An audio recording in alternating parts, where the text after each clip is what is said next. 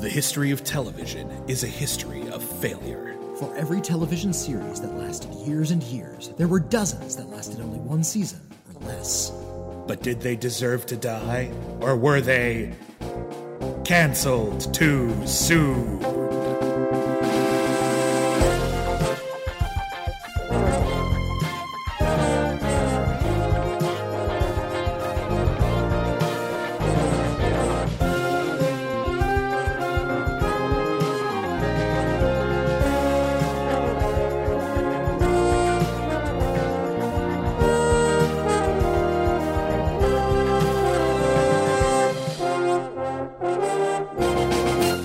Hello, everybody, and welcome back to Canceled Too Soon, the podcast where we review television series that lasted only one season, maybe even less. My name is William Bibbiani. I am a critic, and everybody calls me Bibbs. My name is Whitney Seibold. I too am a critic, and I'm here to talk about the 70s. Yeah, cool time when everyone's bottoms were belled and all of their... Well, you're thinking of the 60s, but all right. They still had them. I guess they still had them. Yeah, you can buy bell bottoms now if you really want. We're talking about the 1970s, and we're talking about a very notable film director at an early point in his career. Yeah, so there's a certain filmmaker you may have heard of. His name is Steven Spielberg. He directed Bridge of Spies. Always. And Ready Player One. Yeah. And nothing else that's really notable. Yeah, a few other obscure oddities here and there. He's actually rather a big deal. Steven Spielberg is considered one of the great filmmakers, period. And you know what? He's a very mainstream filmmaker, and you might think that, you know, a sort of a snobby film critic would, like, turn their head and go, Spielberg. Spielberg's great. Excuse me. I don't like everything he's ever done, but he's a very talented filmmaker. He's done some quite bad films, in fact. But in the aggregate, it's pretty good. I don't disparage any of his successes. Yeah, and people forget sometimes that although Spielberg actually had a relatively quick journey from guy who'd never directed a movie before to the director of the biggest movie of all time at the time, Jaws, he actually did work his way through television. And he worked his way up doing episodes of TV shows like Night Gallery. Or didn't he do a Marcus Welby? Am I crazy? He did a Columbo episode as well. He did a Columbo episode. He did an episode of Marcus Welby, MD. He did shows that people have long forgotten, like Owen Marshall, Counselor at Law. And of course. That hit. And 2 episodes of The Psychiatrist, which is actually only 7 episodes long, and we should totally check that one out. Spielberg directed then a substantial percentage of those episodes. And then after doing some TV, he started moving more into TV movies. And that's where his first big breakout was. There's a movie called Duel, which is absolutely badass, and you should totally see Duel if you haven't seen it already. It's about a guy driving on the road in the desert, and he like cuts off a guy in a big rig, and the guy in the big rig decides to destroy him. But we never really see the driver, so it's like the big rig itself is the thing trying to destroy him. It's really suspenseful. It's absolutely awesome. It plays great. It was released theatrically, like, overseas, because it just was that good. It's considered a TV movie here in the United States. Did you ever see the Tiny Toons spoof of Duel? It's great. From Night Ghoulery? Yeah. Yeah. Yeah. It's a Plucky Duck is being chased by the truck. This is one of the best visual gags I've ever seen. And it's appropriate to put it in Night Ghoulery because he did a couple episodes of Night Gallery. He did one of the segments in the pilot, which is this deliciously ironic thing about someone who cannot see, and they like decide to get new eyes, all gross and ghoulish. But there's a twist, and I'm not going to ruin it for you. You should check it out. They belong to a serial killer, don't they? No, it's more. It's more bitter than that. It's actually the premise of the Tobe Hooper film, part of Body Bags. Oh, yeah. The segment that Tobe Hooper directed was Mark Hamill got new eyes, and they were serial killer eyes. I've seen that a few times. The old chestnut of I got a transplant, but the transplant was from a serial killer. That's been going around for many decades. I think the best version of that I've ever seen is Body Parts with Jeff Fahey. Yeah, Jeff Fahey gets a serial. The serial killer dies, and they just sort of like chop him up and use his whole body. So someone gets a leg, someone gets a bunch an arm, of different people. Get get serial killer powers. But they all start getting like flashbacks to the dude's murders, and Jeff Fahey is like a nice family man, and he's very disturbed by what's happening to him. And what I love about that movie is you think you know where that movie is going, and you do not. That movie goes completely off the rails in the last third, and it's amazing, and you should totally watch it. I love that movie. So Spielberg started doing TV movies. He did Duel. Everyone knows Duel. And then he did some TV movies that nobody ever talks about. The next one he did right after Duel. And you would think Steven Spielberg just made his name. He just made Duel. Duel's a big deal. You'd think the next thing he did would get a lot of attention and still be really well known. Especially considering that it's a haunted house movie starring Darren McGavin, who at the time was, Kojak. Sorry, not Kojak, Kolchak. Kolchak. It was around the time he was Kolchak. I'm just going to say it. The movie Something Evil is not discussed very often because it stinks. I have seen it. It is not a good film. It is a really kind of dry and fusty kind of thing. The ending is kind of weird, and I guess it gets kind of fun towards the end, but it does not work. And that's the reason you've probably never heard of that. And then before he made his proper theatrical movie debut on the Sugarland Express, he had one more TV movie, except this wasn't just a TV movie. This was a pilot episode for an ambitious drama starring Martin Landau as a investigative reporter on television in a 60 Minutes type program. And in the pilot episode, he uncovers what may be a vast conspiracy involving an upcoming Supreme Court candidate. And this is a failed pilot called Savage. Ready, 3. Time, all right, we're right on it. Coming up. 6 seconds. Give me a cigarette. What you said? Don't argue. 5, 4, 3, 2, 1. Slide. Few titles. Ready, 1. Take 1. Good evening. This is Paul Savage. Music. His name is Savage. His name is Savage. Yeah. Oh, that's too easy. How many? There are good shows that are named after people. Columbo. Yeah. Murder She Wrote. Played. It was Angela Murder She Wrote. And Andrew. Was it It's hyphenated? It's hyphenated. Of course, it's a hyphen. It's Murder She Wrote. Murder She Wrote. Murder She Wrote. Right. Yeah. Of the Bridgeport She The Wrote. kerning was messed up on the ads, and they decided to just live with it. No, but there's a lot of perfectly good shows named after people, but sometimes you can tell that they start with the cool sounding name. Yeah. And it has Columbo is not a cool name. Columbo's just a name. Yeah. It's not like a badass name. Or like Rockford at least is a cool name. Yeah, but the it's Rockford also, Files. But it's also just a name people have. Whereas Beretta, no one has that name. If they do, can you imagine if you had to live up to that name? Ridiculous. It's like when Adam West was talking about, no, that was Brannigan. No, that was Bennigan. No, that was Beretta. There were a lot of, in particular, cop shows at the time, or detective shows, that were just named after the lead character. Kolchak is another one. And the names were kind of distinctive, or maybe they were cool. And this is clearly of a piece with that. It's a bad name. He's not a savage person. In fact, he's actually very disciplined and controlled. You would think that if he's playing like this investigative journalist and the show is called Savage, he would be maybe a disreputable investigative journalist, or a journalist who didn't care about the consequences of his actions and just wanted to give you the truth, and that's why they call him Savage. And no, his name is Paul Savage. His name is Paul Savage, and he's like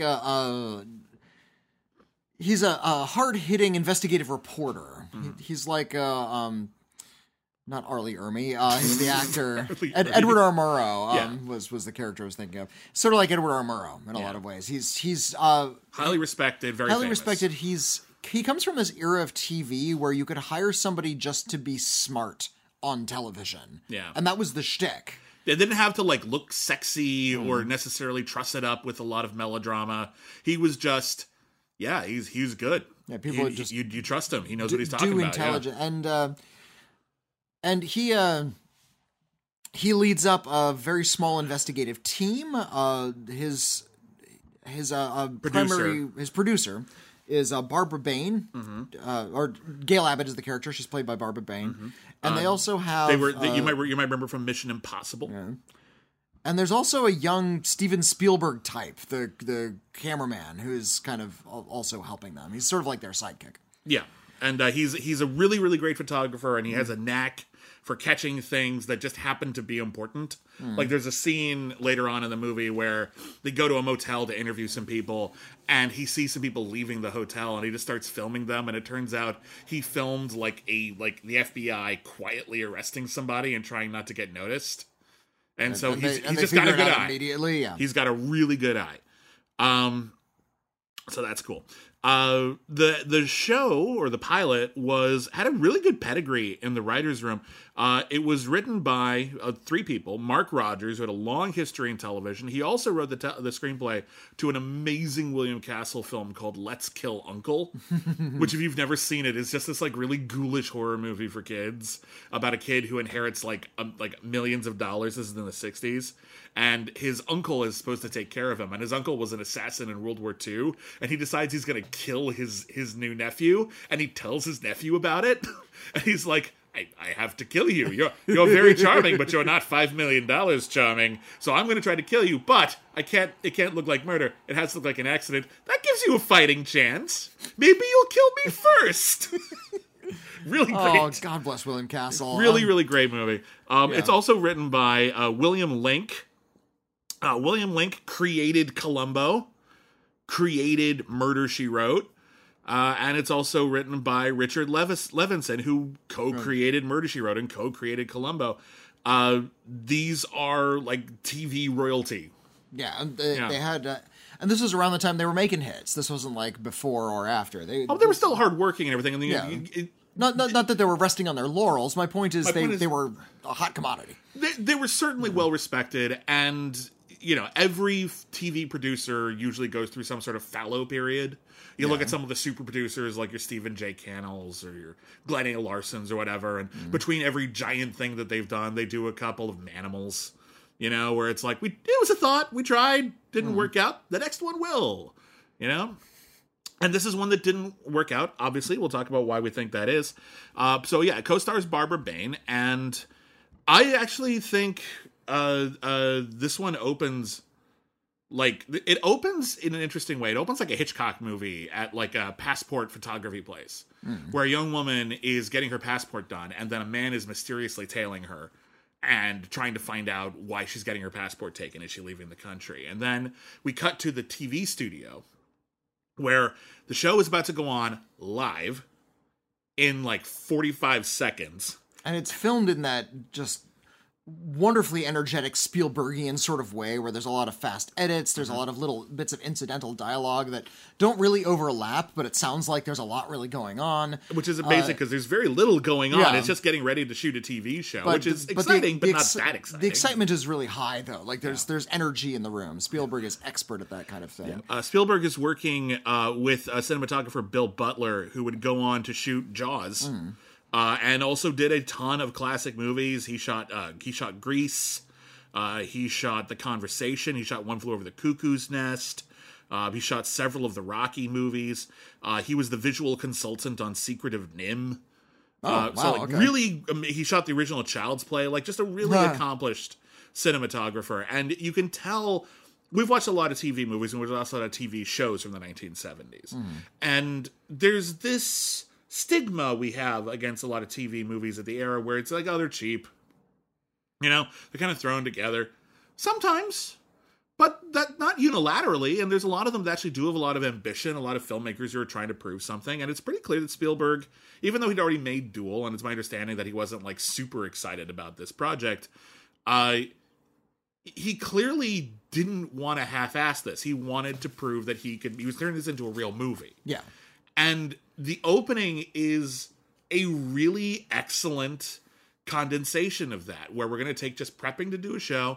There's a ticking clock. Will Martin Landau's helicopter land? Will he get there in time? And he gets there like 2 seconds before the film's cameras start to roll. And And you get a lot of business, you get a lot of people behind the scenes, a lot of wild camera angles, but it doesn't feel like random and we found it all in the editing room. It felt like we wanted to convey chaos, but do it in a very controlled way. For sure.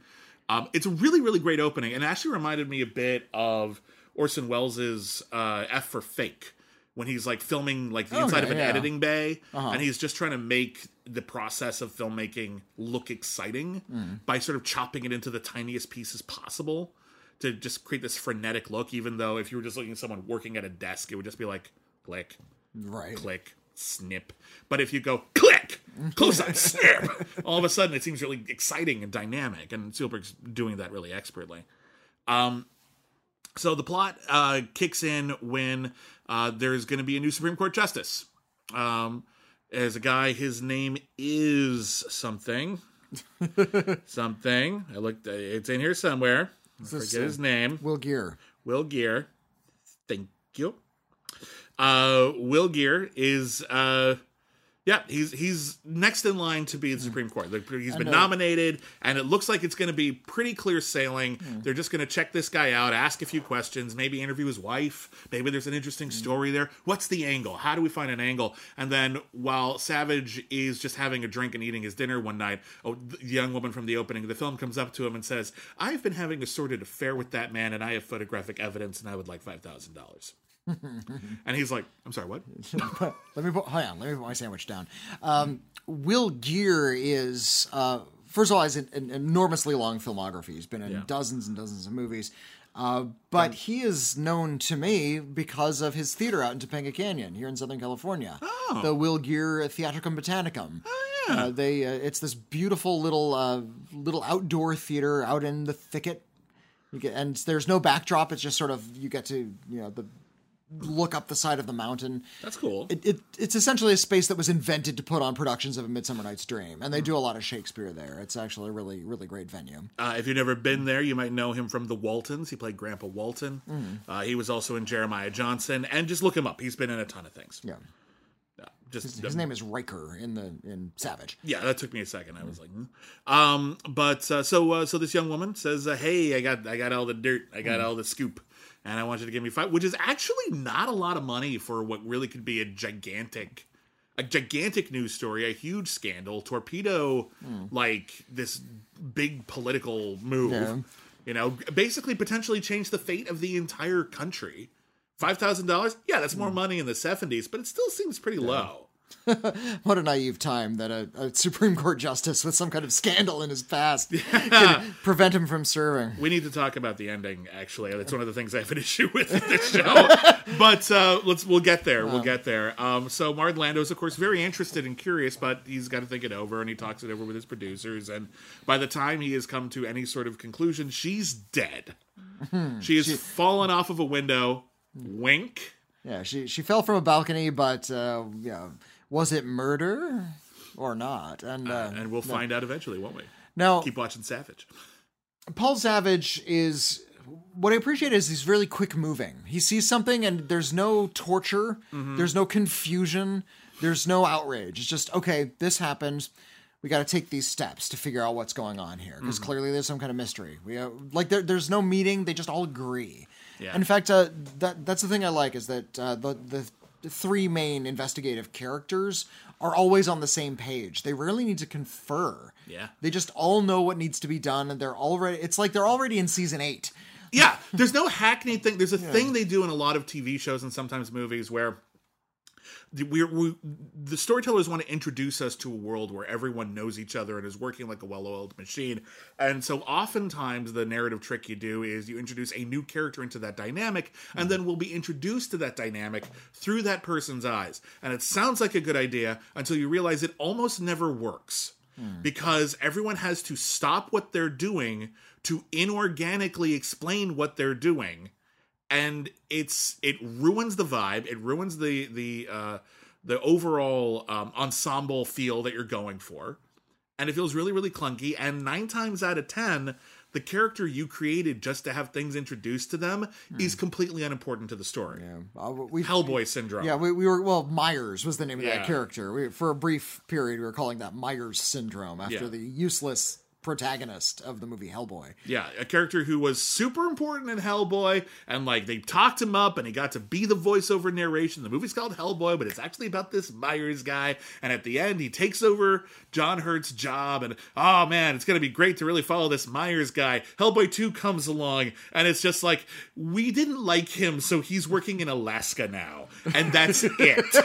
He's out of the story completely with one line of dialogue when he was the protagonist last time. Why? He served his function, and now he's gone. We can accept now that we live in a world with a Hellboy and a Fishman, and just spend time with them. Yeah, I agree. I really like this dynamic. It reminds me of a Michael Mann movie where you're just immersed in a world where everyone knows their job and does their job. I was going to compare it to David Mamet's Spartan. If you ever saw Spartan, which was about CIA guys. Val Kilmer plays a CIA guy, and he has a few scenes with other CIA guys, and I have no idea what they're talking about, and I like that. It's all just shop. Like, they understand was their own... CIA or was he like Secret Service? It was some sort of spy government organization. Yeah. Great movie, Spartan. Please see it. It doesn't get talked about enough. But yeah, it's a good example. But they're so laid back, and they're so baseline communicative when it comes to the things they need to say to one another, that it actually becomes a little bit difficult to follow what's going on. A little bit. It's like, they see something and they just sort of split and start investigating. It's like, I would appreciate a little exposition. Well, it's funny you mentioned that. I looked up a review of this this aired on March 31st, 1973. And the review that I saw from, I think it was Hollywood Reporter, said the problem with it is that there's too much exposition. And I'm like, it's a mystery, so they're talking about the story a lot. That is not the same as exposition. Also, I like that they just threw us into this and just have everyone like just talking about their job and stuff. I like that they're not taking a break all the time to deal with their baggage. Oftentimes, that can be a movie's problem, that it's just too fast-paced and we don't get to know them. Here, they're about their work. If a character isn't about their job and all you see them doing is their job, then it's kind of boring to see them do it. But here, what are these people? They're reporters by trade and by lifestyle. So seeing them work is exciting. And yeah, it's a little hard to follow sometimes, but I find it usually clicks back into place after a scene or two. So I was never lost for very long. Yeah. Which I appreciated. I mean, I value that that really casual nature, and I like being lost in shop, but at the same time, I do like little tastes of clarity every now and again.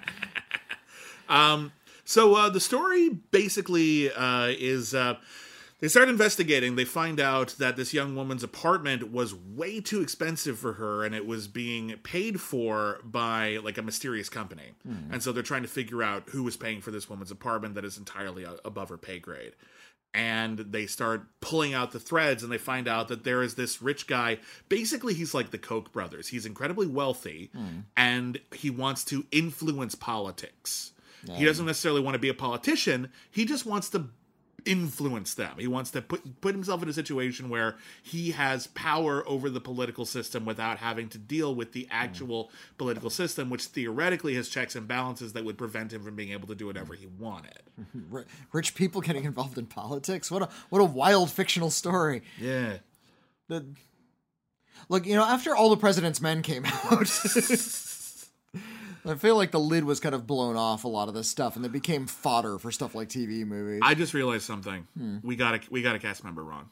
Oh, Will Geer was not the judge. Oh, Will Geer was the rich guy. Will Geer was the rich guy. Right. That's I followed your lead because you seemed so confident. That, yeah. The judge is named Judge Daniel Stern. He is played by actor Barry Sullivan. We're going to leave this in because Poe Body's nerfed. But Barry Sullivan was in a ton of stuff. Recently, at the time, he'd been in the movie Earthquake, or he was just about to be in the movie Earthquake. He was in The Bad and the Beautiful. He had a long history of credits. And his wife is played by Louise Latham. And she's not super important to the story at first, but she gets one of the last words, which is an interesting scene, and I want to talk about it.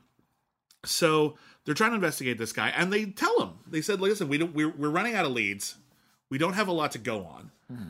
Let's just call the guy and ask, hey, did you have an affair with this lady? And they call the guy up, and he's at a birthday party for his wife, and he leaves to talk to the Savage, and he's like, okay, this looks bad. But look, I met this lady at a party. We had dinner. I helped her out a little. Is that really so bad? And then Savage keeps pulling out the threads, and he realizes that this party was put on by this really rich guy who was trying to attract influential people and trying to encourage the women at his party, some of whom worked for him, to sleep with them and then put them in a compromising situation that he could then leverage for political gain. Yeah. So whether or not the judge actually was corrupted is a question that the show never really answers. But he was put himself in a position to be, and therein lies the ethical conundrum. Either way, he's compromised. He's compromised on some level, certainly. But the question, it's an ethical question that is posed to Savage by the end. Everything in the middle, it's mostly just business. Okay, so there's we meet a woman who knew the murder victim. She's doing a commercial, and so we visit the set of the commercial, and it's a lot of good business. We meet the billionaire. The billionaire is like one of the, like in mystery stories where you meet a new character and they're always in the middle of doing something that tells you a lot about their character, but you realize it's not so much telling you a lot about their character as it is the writers trying to make a scene not boring. Yeah, so he's looking at his classic books. It's illuminated manuscripts. He has a whole collection. I have a Gutenberg Bible. I have 1 million first editions. Are you not impressed? Exposition, exposition, exposition, and now you're out of the room. Well, that was also a good character moment for Paul Savage because he recognized the books and he didn't care. Yeah, it's not a big deal for him. He's not impressed. He's not distractible.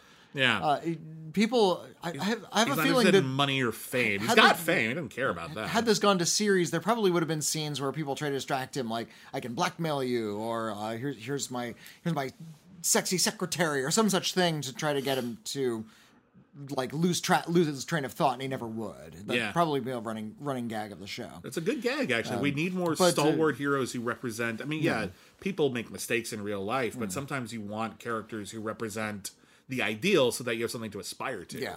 And I think Paul Savage does it well, and I think Martin Landau plays it well. He's good. I think he's really straightforward, very steel trap, kind of cold-minded kind of guy. Mm-hmm. And but that's an intriguing guy because he's always going to be on the task at hand. You know where he's coming from. The director of the commercial that you mentioned was that Weasley little guy from Young Frankenstein. Oh yeah, Mr. Frankenstein. Isn't it true that your guy. Uncle?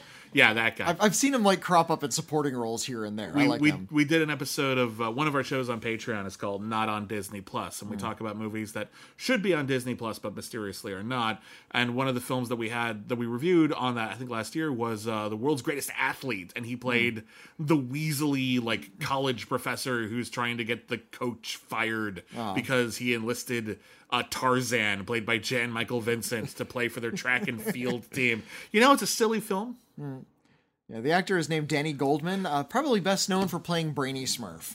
Yeah, which honestly, Brainy Smurf, I'm going to say this right now. The Smurfs, iconic, not great storytelling. Can we agree on that? They're just kind of, I'm not being insulting. They're just not. They're not super ambitious. The original comics were much better than any of the TV or movies. From what I've read, that's totally true. But Brainy Smurf, I like Brainy Smurf. I don't necessarily like him as a person. I don't know if I want to hang out with him. No, he's a smug jerk. But he's a character who is a protagonist in a story. He's never the bad guy. He might be insensitive, maybe, but he's never the bad guy. And yet he's unlikable. He's an unlikable good guy. Yeah. And that's something that is not in a lot of narrative fiction, where you're just willing to make a protagonist. Like he's like the third or fourth lead of the Smurfs on any given episode. But he's there. He's always there. And he's just kind of a piece of crap. Like he's just looks down on everybody. He's rude, he's smug. Yeah. But he's never wicked or anything. I remember Eddie Izzard had a whole bit about how Shaggy and Scooby were great characters in literature because they're protagonists, but they're cowards, and that's really rare. Yeah. And he equated them to Falstaff because it's that level, because it's an atypical character. So I like Brainy Smurf and Starscream. For me, are like the two 80s animated characters who I actually have a lot of respect for as characters, if not as people. Starscream was a villain, so that made a little bit more sense. But also very Shakespearean, very Richard III. Yeah, I suppose so. Yeah. It's sort of sniveling, amoral sidekicks. Yeah, well, I guess more of an Iago. But anyway. Brainy Smurf's in Savage. He has a brief scene. He's fun. He's always fun. And he's smug and he's condescending. He has like 4 lines of dialogue, but he's smug and condescending. He knows how to take his scene and run with it. Yeah. So it all boils down to they figure out everything going on. The actress who was working on that commercial, directed by Brainy Smurf, is basically willing to talk to Savage about all of the illicit dealings that this millionaire/billionaire is up to. And because of that, the millionaire/billionaire's bodyguard is ready to kill her, just like he killed the other lady. She is waiting in Savage's studio in the dead of night. And this is a pretty good climax. It's really well photographed. The whole thing is well photographed. There's this like really great shot of like at the funeral where this actress shows up and she's got her veil, and like there's this great side shot of her, pure profile shot, behind the veil, looking very moody, and then there's a shot of Martin Landau looking at her from the side, and it's almost like a shot from Persona. And then the veil is only covering his face. It's like, this is really well photographed. This is a good looking film. And this whole sequence at the end where she's in this TV studio and the killer turns out the lights and he's shadowing her, and you see his silhouette really large in the foreground and her silhouette really small in the background. She's like backlit, so he actually can see them in really stark shadows. It's really good looking. Yeah. This Spielberg guy is got some potential, I think. He might go on to make some pretty big movies. Yeah. Movies like Ready Player One. Yeah. But of course, Paul Savage is there tailing the killer. Yeah. So he ends up getting the drop on him. Yeah, and he says that I've been filming you this whole time. There's no point in killing anybody. And he guy's like sort of stymied. He's like, oh shit, it was kind of stupid to kill someone in a TV studio. And he's in front of a camera and he doesn't know what to do. Yeah. So Paul Savage takes his gun away, and then he just says, by the way, the cameras weren't rolling. Bye. It's like, gotcha. Well, he explains it all. You just like got savaged. It takes 30 minutes for one of these cameras just to warm up. So yeah, even if I had flipped it on right when you entered, it still wouldn't be good to go. Yeah. Also, we don't send things out live just like that. It's actually just like all randomly. It's this big kind of complicated process. People are like, hey, I was watching when Earths collide. When Worlds Collide? When Worlds Collide. I was watching When Worlds Collide at 2 a.m. Why am I all of a sudden watching this woman getting stalked in a movie studio? Weird. Yeah. But whatever. But again, it works. It's in the story. It works, and again, it speaks well of Paul Savage as a character, where he's going to get the drop on the bad guy by like pulling this subterfuge on him, but he's so like scrupulously honest that even when he has the drop on the killer, he's going to explain to him not to gloat, just to be honest about it. Yeah. Okay. Yes, I got the drop on you, but I have to admit I lied, and here's how I lied. My bad. And ordinarily that would be kind of it.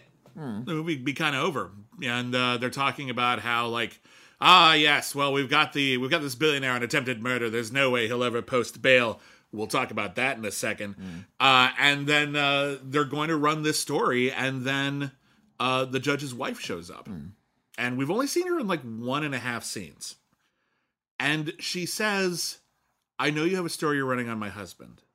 I know he was cheating on me. I was going through some serious mental health issues, and I do not begrudge him a very minor dalliance in which I genuinely believe he never had sex with her. So, if I don't care, and if the president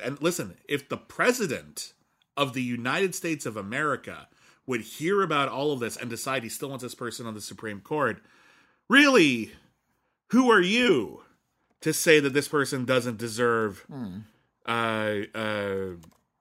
forgiveness? Doesn't deserve forgiveness and doesn't deserve to be on the Supreme Court. Worth noting that when this episode came out, Richard Nixon would have been in office, and all that shit that you saw in the movie The Post would have been out there. So this is not exactly like the president who's just like this like absolutely unassailable, non-divisive figure who everyone just agrees with and likes. Morally upstanding, human being. But Paul Savage points out he had put himself in a position to be influenced at the bench, potentially on the Supreme Court, by special interests. Directly, not just vaguely. Not just because he's got biases because he's human, but because of blackmail material.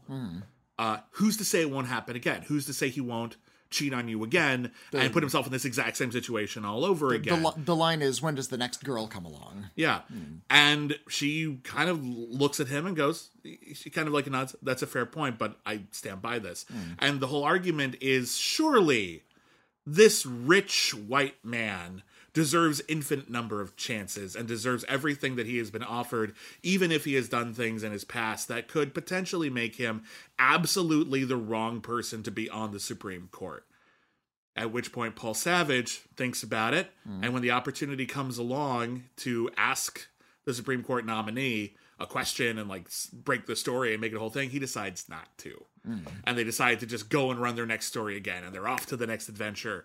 And they run from the climax. Yeah, because like, oh shit, we got to go live in 20 minutes. Yeah. So we got to get this other story real fast. I actually like that early on when they're talking about, they're investigating this guy. They don't know if there's a story yet. They talk about having a story on backup. Yeah. Just because they got to run something. It struck me as being very cynically 70s. This came out in 1973. This was around the time when a lot of cinema was turning very cynical and very, I mentioned All the President's Men. Films like Five Easy Pieces and Easy Rider were already out there. And this mistrust of authority and this knowledge that everything was just sort of fundamentally broken was a big part of a lot of entertainment at the time. Yeah. So I didn't necessarily see this as Paul Savage forgiving him or giving him a pass. I saw it as him giving up. See, I wish that had framed that way. I feel like it had been framed as... I would like he could confront this guy, but it wouldn't have done any good. Here's what I wish had been said. I think this is the sort of thing where if you want this to come across, it needs to be addressed. The wife comes in, and she says all of these things, and she tries to appeal to his better nature. She tries to appeal to his heart. Hey, you're an influential white man. Yeah. What, if shit happened to you, wouldn't you want some forgiveness? Wouldn't you think all that kind of stuff? And then when that doesn't work, she could point out, is anyone really going to give a shit that this guy cheated on somebody? It doesn't make him necessarily a bad judge. Nothing actually happened. It probably won't affect anything. And then he could just roll those dice or not.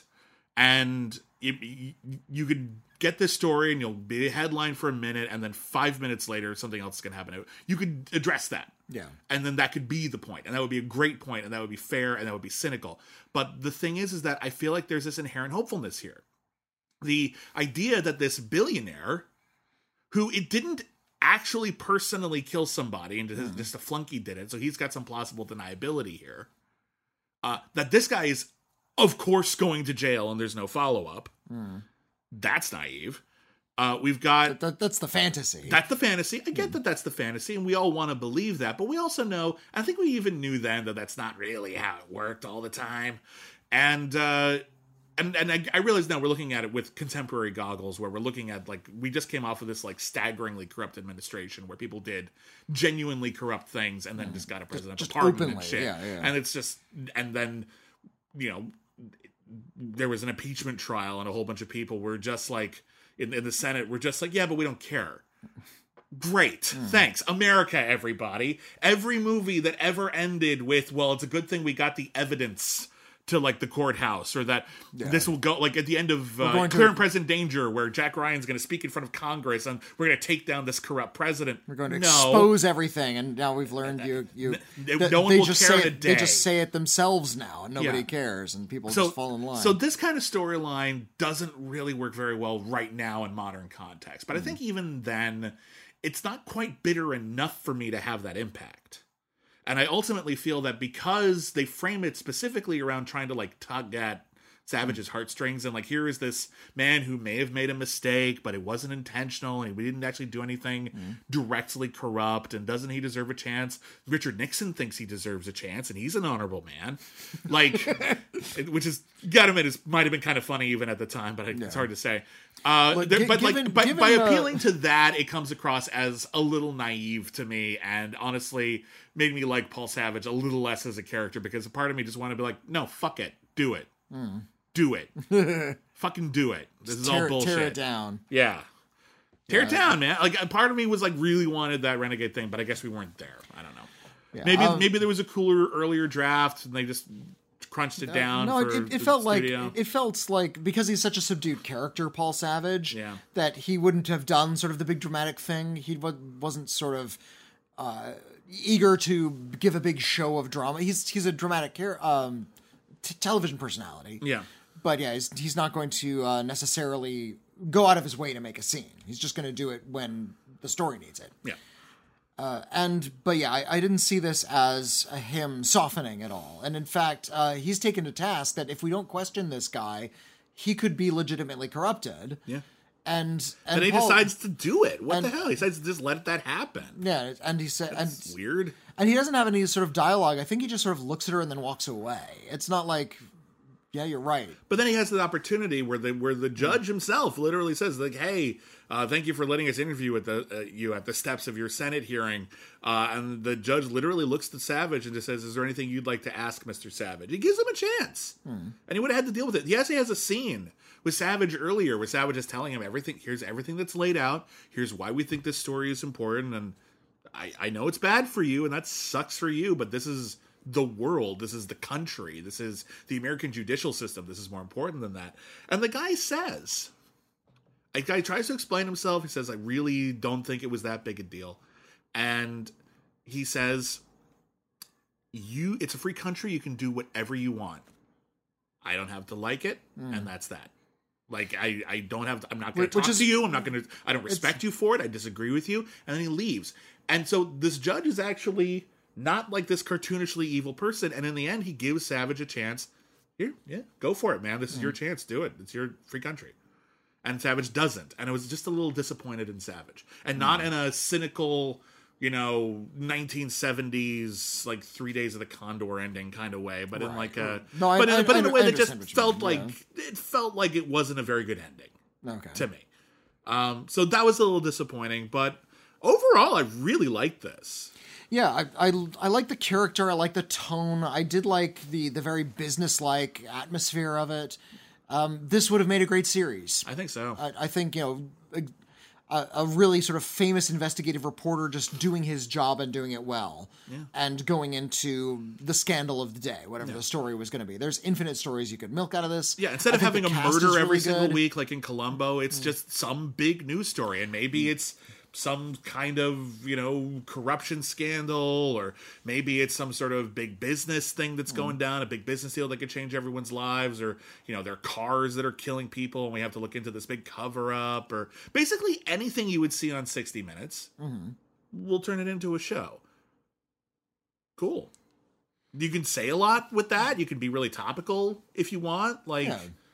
Shit, do that. And you got a whole studio full of people who could be potential supporting characters, so you don't have to just have the central three. I like, which is really a central two, but give the guy a little bit more stuff as the series goes on. Yeah, but I really do think that taking this, and we've seen shows about news programs before, The Newsroom, which was frankly always a little insufferable, and by a little I mean usually a lot. And that the problem with that one is that they're always trying to deal with like real news stories from about a year ago. Yeah.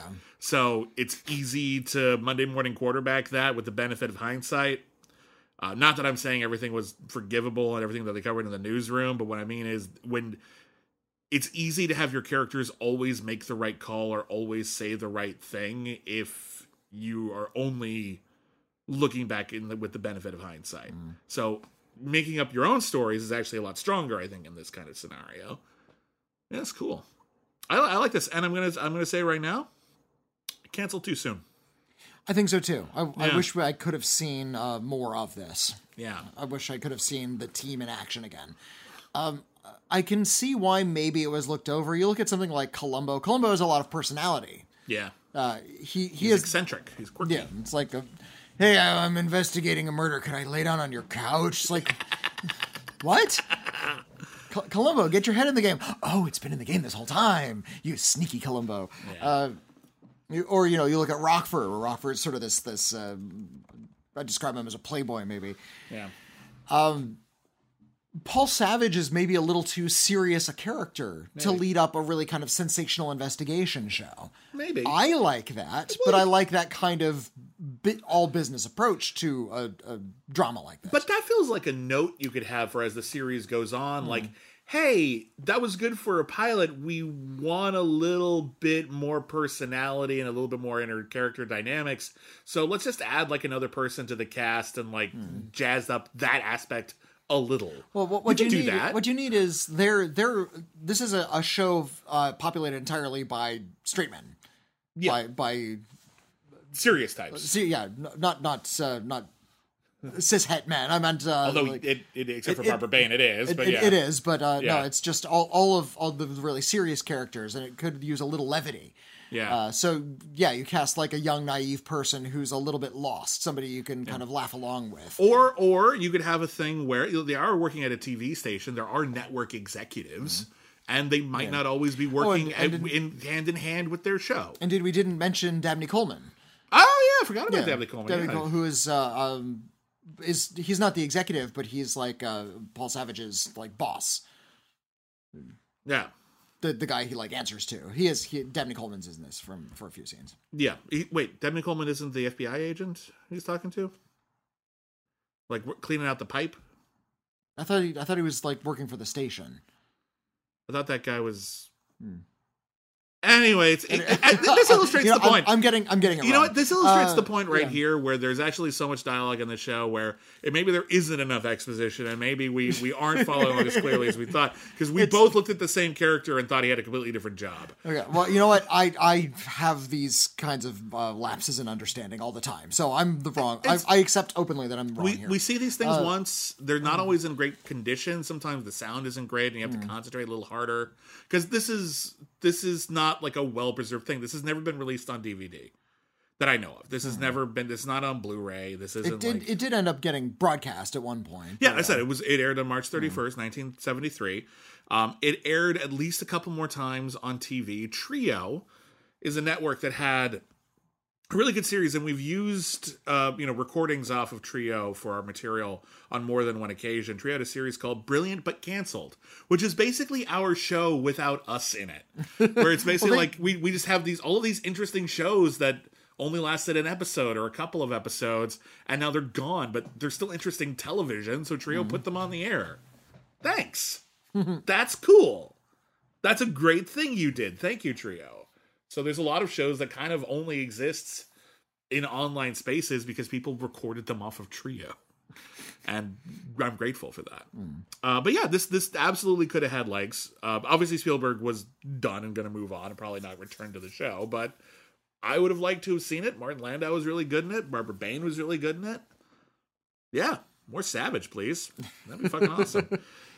So, yeah, Spielberg. Turned out he had some talent. Good for him. And he would go on to make The Post. Yes. No, I've seen The Post. I know how Steven Spielberg feels about Nixon. Yeah. Well, and again, but it's interesting, actually. This would actually be a really great double feature with The Post. Like, I would love that. Oh, yeah, if we could do, like, a double feature sort of retrospective where you take, like, you know, a filmmaker's really prominent work and then some obscure thing that they've done and, like, batch them up together, this would be an ideal double feature for Steven Spielberg. One, because you'd get to screen Savage for a lot of people who would ordinarily never get to see it. But two, because I think The Post is an excellent motion picture. Is it a little heavy-handed at times? Yeah, that's Spielberg, for you. But it's really fucking good. It's actually incredibly good. I've called it one of the defining pictures of the Trump era. I think it's fair. I think it's fair to say, and I think it's Spielberg's last great film. His last film was Ready Player One, and I think that was abysmal. It was, yeah, and he hasn't made a film since. So, no, he's got West Side Story coming up. That was supposed to be out already. So in another year it would have been out, but it's coming. It's coming. Yeah. So he does have another film on the horizon. It is a remake of West Side Story, and he's doing other stuff as well. So he's still working. He's a hardworking gentleman, and good for him. But yeah, The Post, if you missed it, I know a lot of people weren't in the mood because it seemed almost too topical, and all everyone was talking about for a long time was politics. Give it a watch or give it a rewatch if maybe you watched it and thought it was too soon. It's an excellent motion picture. And it tackles some of the same concepts and ideas as Savage. It's about the exact same era as Savage. or a few years earlier, but regardless. And yeah, it's less forgiving because it's a true story about speaking truth to power and how the people who have the information about a politician are actually doing their best to get that information to the public. Yeah, and so that is important and valuable. Good, and I think a better thought out counterpoint to Savage, which was clearly something Spielberg was kind of rushing through. Well, it's a TV movie. Your budget is low, your schedule is shorter. Yeah, and again, you're trying to appease as many people as possible, and you're going off of what the network thinks will do that, which might explain why the ending I feel is a little bit of a cop out. But there are worse sense, and it doesn't torpedo the movie. I just don't like the ending very much. So if you ever get a chance to see Savage, highly recommended. We will be back next week with another show. Wait, what did you think? What was I going to say? Do you think we won't be back? Well, we'll be back. Here's we are intensely interested in the UPN. Yes, we are. Which until Quibi came along was the failinest network of all time. Yeah. Now it's Quibi. UPN lost 900, or was it 800 or 900? $800 million over the course of its existence, which was about 10 years. Yeah. Quibi lost about $1.7 billion in less than a year. Peacock lost about $900 million in less than a year, by the way. So I'm not sure how Peacock is going to do, but maybe they'll pick their shit up. My point is UPN is no longer the failinest network. No, but they were like the most notorious for the longest time, and now we have like more recent examples. But they were trying out all these different shows, and we've covered a few of them, and we would have covered more, but it's impossible to find these shows. Yeah. They're not on Paramount Plus. No. They should be. Yeah, they should have a UPN section, but they're not on Paramount Plus. No. And it's just they're really sweeping all of these shows under the rug. Just nobody has any interest in a lot of these UPN shows. Well, again, failed TV, unless it has a noteworthy cult behind it, like something like Firefly or Twin Peaks, which was popular enough to come back. Unless there's some cachet, unless there are people who are still actively talking about it and demanding that this thing return, people just forget about it. They don't care. Yeah. They don't think anyone cares, and they don't bother releasing it. People don't care. They don't bother actively releasing it, but occasionally, they'll scatter these shows to the winds. The rights will go out to who knows who. There's some kid in college somewhere who's bought the rights to Special Unit 2, and she's just sitting on it somewhere, and we don't know where they're going to turn up. But happy birthday! You're the rights to Platypus Man. Yeah. It's like, oh, thank goodness. 2 something. I've always wanted this. But because of the weird winds of popular culture, occasionally something like a little UPN prairie dog will pop its head up out of the ground, and we'll have access to it for a little bit. And that's the case this time because thanks to Tubi, thank you, Tubi, for catching those prairie dogs, we're going to have access to Marker. Yeah, it's one of the first shows. It debuted the second day UPN existed. The first day was Star Trek Voyager. Yep. And they debuted, I think, like 4 sitcoms on the same day. Yeah, I think Nowhere Man as well. And then we had Marker. And Marker stars Richard Grieco, who was still pretty well known from his time on 21 Jump Street. And who had his own spin-off of 21 Jump Street called Booker. Booker, which I confuse with Marker. For reasons that at the end incur.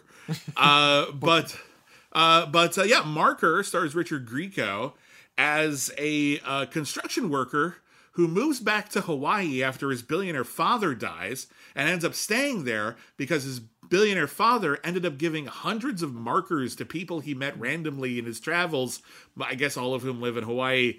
And whenever they have a problem, they can turn in their marker, and Richard Grieco is now obligated to help them. Yeah, his billionaire father owed a lot of favors, and people have these markers. They're these little crystal coins with a rose on them, and they come and say, "Hey, I got a marker." It's like, "God damn it! Now I gotta help you." And Gates McFadden is highly built. Yeah, she's the second lead. Gates McFadden, who is of course Dr. Beverly Crusher in Star Trek: Next Generation, so Whitney is extra excited. Although, from what I understand, she's not in it a lot. I've seen a couple of episodes already, and no. No, she is not. So she's a regular. She's in every episode, but she's not in it a lot. We'll see. Maybe it picks up. But yeah, so that's we finally tracked down Marker. Marker is finally available to all. Go to Tubi if you want and check out Marker. I understand some people aren't really fond of Tubi because it's owned by Fox and its proceeds go to Fox News, but it is free. You don't actually have to click on any of the commercials. And I'll say this for Tubi, their selection is wild. They have a lot of weird stuff. We've compared them to a video store before, and Tubi's like the really awesome, independently run video store that like just scavenged a couple other dead video stores and compiled them all together. Yeah. So they got some classics, a lot of cult movies, and a lot of weird TV stuff. Yeah, a lot of 70s horror shit. Like they just got everything. So and somehow, I don't know how I even noticed, they have Marker. And they have Marker. So we're going to be doing Marker. So thank you to everyone who gave us Marker. We finally get to do some more UPN shows, and we're going to be doing Marker. So thank you, everybody, for that. And thank you, everybody, for listening. Thank you, everybody, for subscribing. Please subscribe if you haven't already. It really helps us out a lot. If you haven't had the time to leave us a review wherever you find us, Apple Podcast, Stitcher, wherever you find us, please do. It really helps us find a bigger audience. It helps people, like, when they're searching for things, run across our show and maybe find it. And then we get more listeners, and then we're able to do more. We would love to do more. That always helps us. Leave us a review. If you really want to help the show out a lot, you can go to our Patreon, patreon.com/critically acclaimed network, where we offer a variety of tiers to help support the show. If you can afford it, we get you a ton of exclusive content on top of content. Ton of exclusive podcasts. Thank you. Trying to eliminate content on that content. Stop referring to hard work and art as content. Yeah, it's ridiculous. So it's like it's trying to do that. Sorry. But we get a lot of podcasts. We get podcasts dedicated to Batman, podcasts dedicated to Star Trek, podcasts dedicated to Disney, the Academy Awards, commentary tracks, a whole bunch of stuff just unlocks at any Patreon tier. So if you can afford to help out, that would be really great, and we'd love to have you. And a very special shout out to all of our current patrons, without whom this show would simply not exist. We'd be gone. Thank you so much for being here and listening to us and helping us to indulge in these weird interests of ours. Yeah, and to everyone who has already checked out our Etsy store, I want to give a special thank you. We've actually done rather well for like a store that just started out on Etsy. M. Lapis de Silva, my wife and partner, and I started a soap business where we have designer soaps that are crafted. So far, they're all crafted by M. Lapis de Silva, but there's a wide variety of really awesome designs. They all smell amazing. If you go to Etsy and search for Salt Cat Soap, all one word, Salt Cat Soap, you can look for the logo that looks like Luca. Michelle designed that as well. We're also on Twitter and Instagram at Salt Cat Soap.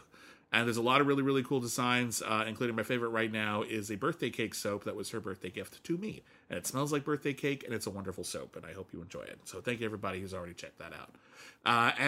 We're on Twitter at Critic Acclaim. I'm at William Bibiani. I'm at Whitney Seibold. And if you want to write us an email, the email address is letters@criticallyacclaimed.net. And we might read your email in an upcoming episode of We've Got Mail. Talk about anything you want to talk about. Something we discuss on this podcast. TV, movie history, our opinions on things, whatever you want us, we'll talk about it. We're here for you. So thank you, everybody, and we'll see you next season.